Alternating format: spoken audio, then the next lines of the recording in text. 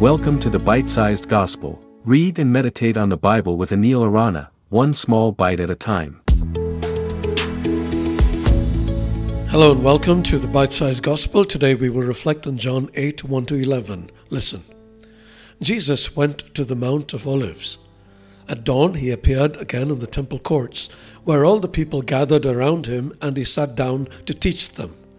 The teachers of the law and the Pharisees brought in a woman caught in adultery. They made her stand before the group and said to Jesus, "Teacher, this woman was caught in the act of adultery. In the law, Moses commanded us to stone such women. Now, what do you say?" They were using this question as a trap in order to have a basis for accusing him. But Jesus bent down and started to write on the ground with his finger.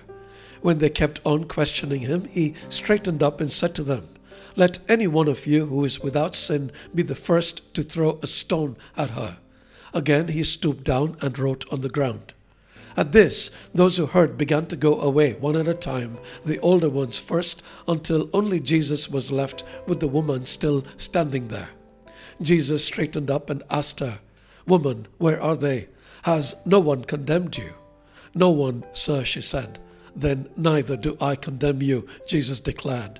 "Go now and leave your life of sin."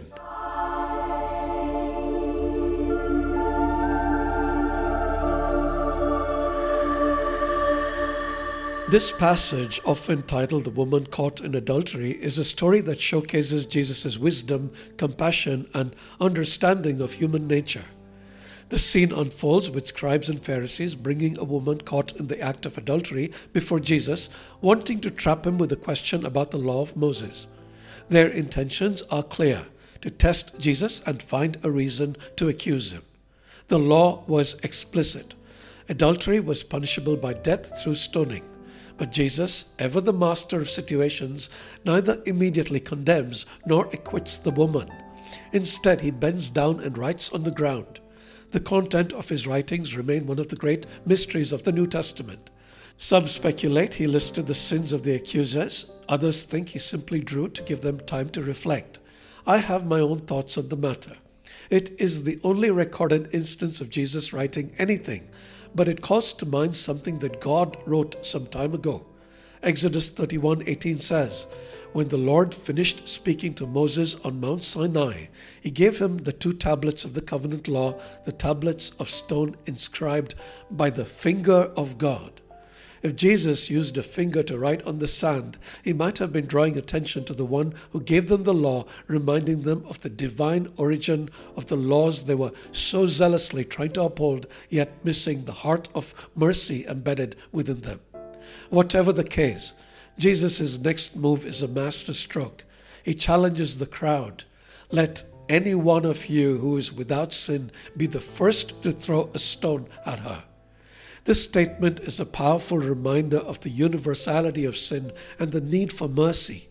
The accusers, from the oldest to the youngest, leave one by one, confronted by their own imperfections. The scene culminates with a poignant exchange between Jesus and the woman.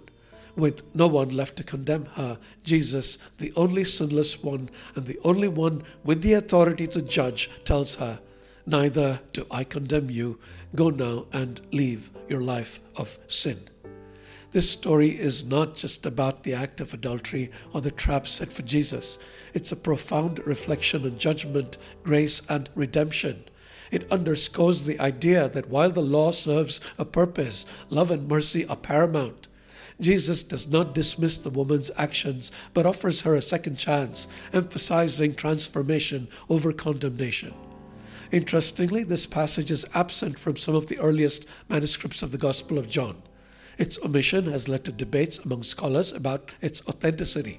Some believe it may have been a later addition, while others argue it might have been removed because it seemed too lenient on adultery. Regardless of its textual history, the story aligns perfectly with Jesus' consistent message of grace, forgiveness, and transformation. As we try to walk in imitation of Christ, let us exemplify grace and mercy in our own lives. This reflection has been relatively long, but I'd like to leave you with a little parable that mirrors the mercy and selective memory of Jesus in our story. A monk and his friend were on their way to a nearby village. They had to cross a lake to get there, but they got into an argument just before getting into a boat that would take them across.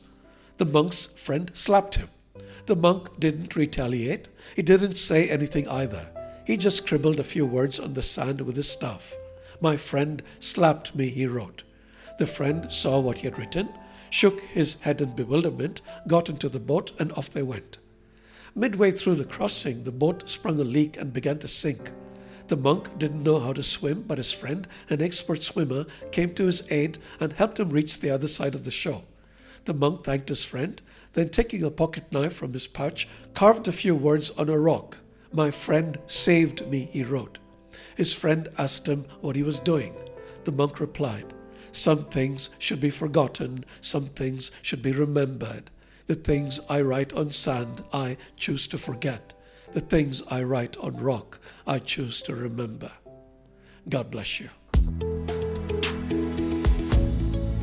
Thank you for listening to the Bite-Sized Gospel. If you enjoyed this episode, please share it with your friends. For other great content, including live sessions, visit www.anilarana.com.